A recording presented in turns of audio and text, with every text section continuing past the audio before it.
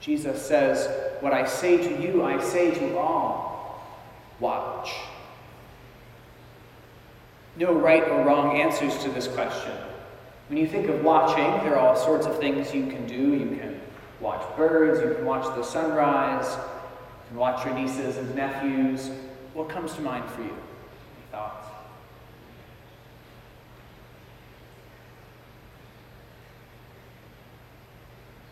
No watching here? Football. I like that. I'm on board with that. Other things you watch. I confess that, for better or for worse, what comes to mind for me when I think of watch is Netflix. And I've been watching for the last couple of months this show called Blacklist. And like lots of shows on Netflix, it's not particularly bad, but it's not particularly good either. And it's just cliffhanger after cliffhanger that gets you to try to watch another episode. And I noticed in the last couple of weeks this kind of odd phenomenon. Every once in a while I'll decide for a couple of days, I'm not going to watch any Netflix for a few days, and I'll use that time for something else.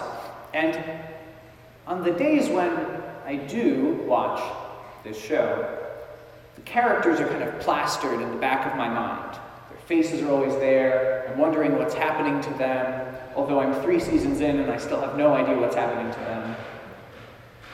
And on the days when I'm not watching this show, I forget about it entirely. It's like it never existed. And this is what happens with things that don't satisfy us. When we reach for them, they keep leaving us empty and wanting us to reach again because we're not satisfied. And when we leave them alone, we just forget about them because they're not that good.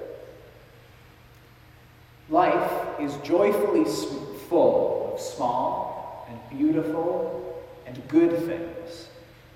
Jesus wants us to watch, to be attentive for when he is coming through those things, or we'll miss them and we'll miss him.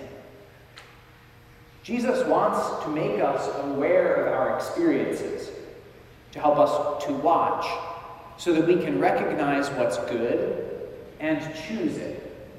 If we're not conscious of the good, there's a much smaller likelihood that we're going to be able to choose what's good, to do what's good.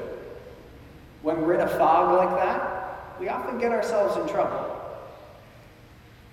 A great way, in particular in Advent, to kind of cultivate this vision is the practice of a daily examen, or an examination of conscience. In the writings of St. Ignatius of Loyola, the founder of the Jesuits, the examen isn't just for becoming aware of your sins and your shortcomings over the course of the day.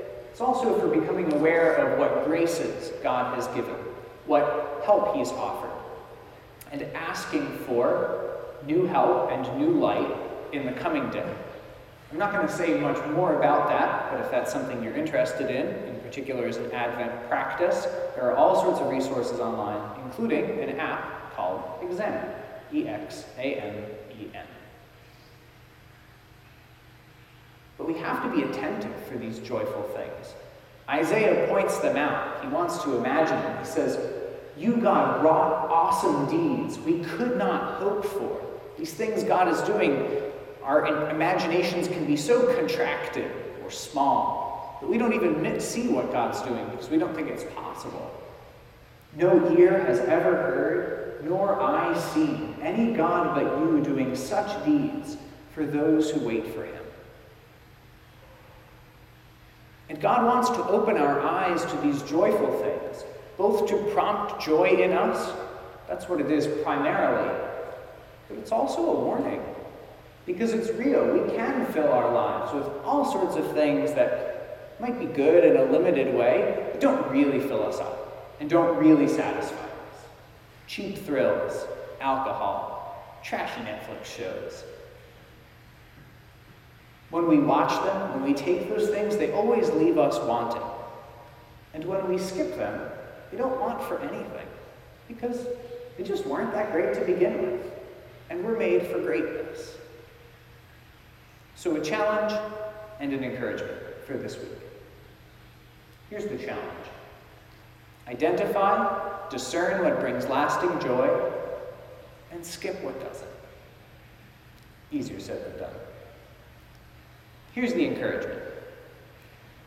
The work of watching, being attentive to the world, and examining ourselves, if it were mainly our work, it would be awful. Because being attentive is hard, and sometimes when we look in the mirror, we don't love what we see. If it were just us examining ourselves, it would crush us. But we have the gaze of a merciful Father. If we were left to our own devices, we would get a kind of existential screen fatigue. But the psalm says, "Lord, let us see your face, and we shall be saved." His gaze opens up ours. And wherever we are at this point, at the beginning of Advent, a year when you might have recovered some really good habits, or a year when you could have picked up a lot of bad habits. It's been a strange year. We're always open and moldable for the Lord. Nothing's beyond him, which is why Isaiah says, "Lord, you are our Father. We are the clay and you the potter. We are the work of your hands." To conclude, somebody who's been a real witness to me of what it means to have eyes that are open and awake to what's beautiful in life is a character in a novel called Gilead by Marilyn Robinson. And it's this elderly Protestant minister, John Ames, writing to his young son, who he knows will most likely grow up without him. And he says at one point, "I feel sometimes as if I were a child who opens its eyes on the world once and sees amazing things it will never know any names for, and then has to close its eyes again. I know this is all mere apparition compared to what awaits us, but it is only lovelier for that. There is a human beauty to it.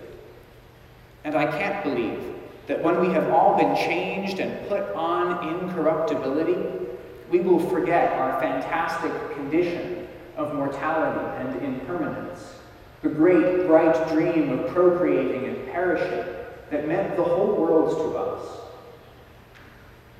In eternity, this world will be Troy, I believe, and all that has passed here will be the epic of the universe, the ballad they sing in the streets, because I don't imagine any reality putting this one in the shade entirely, and I think piety forbids me try.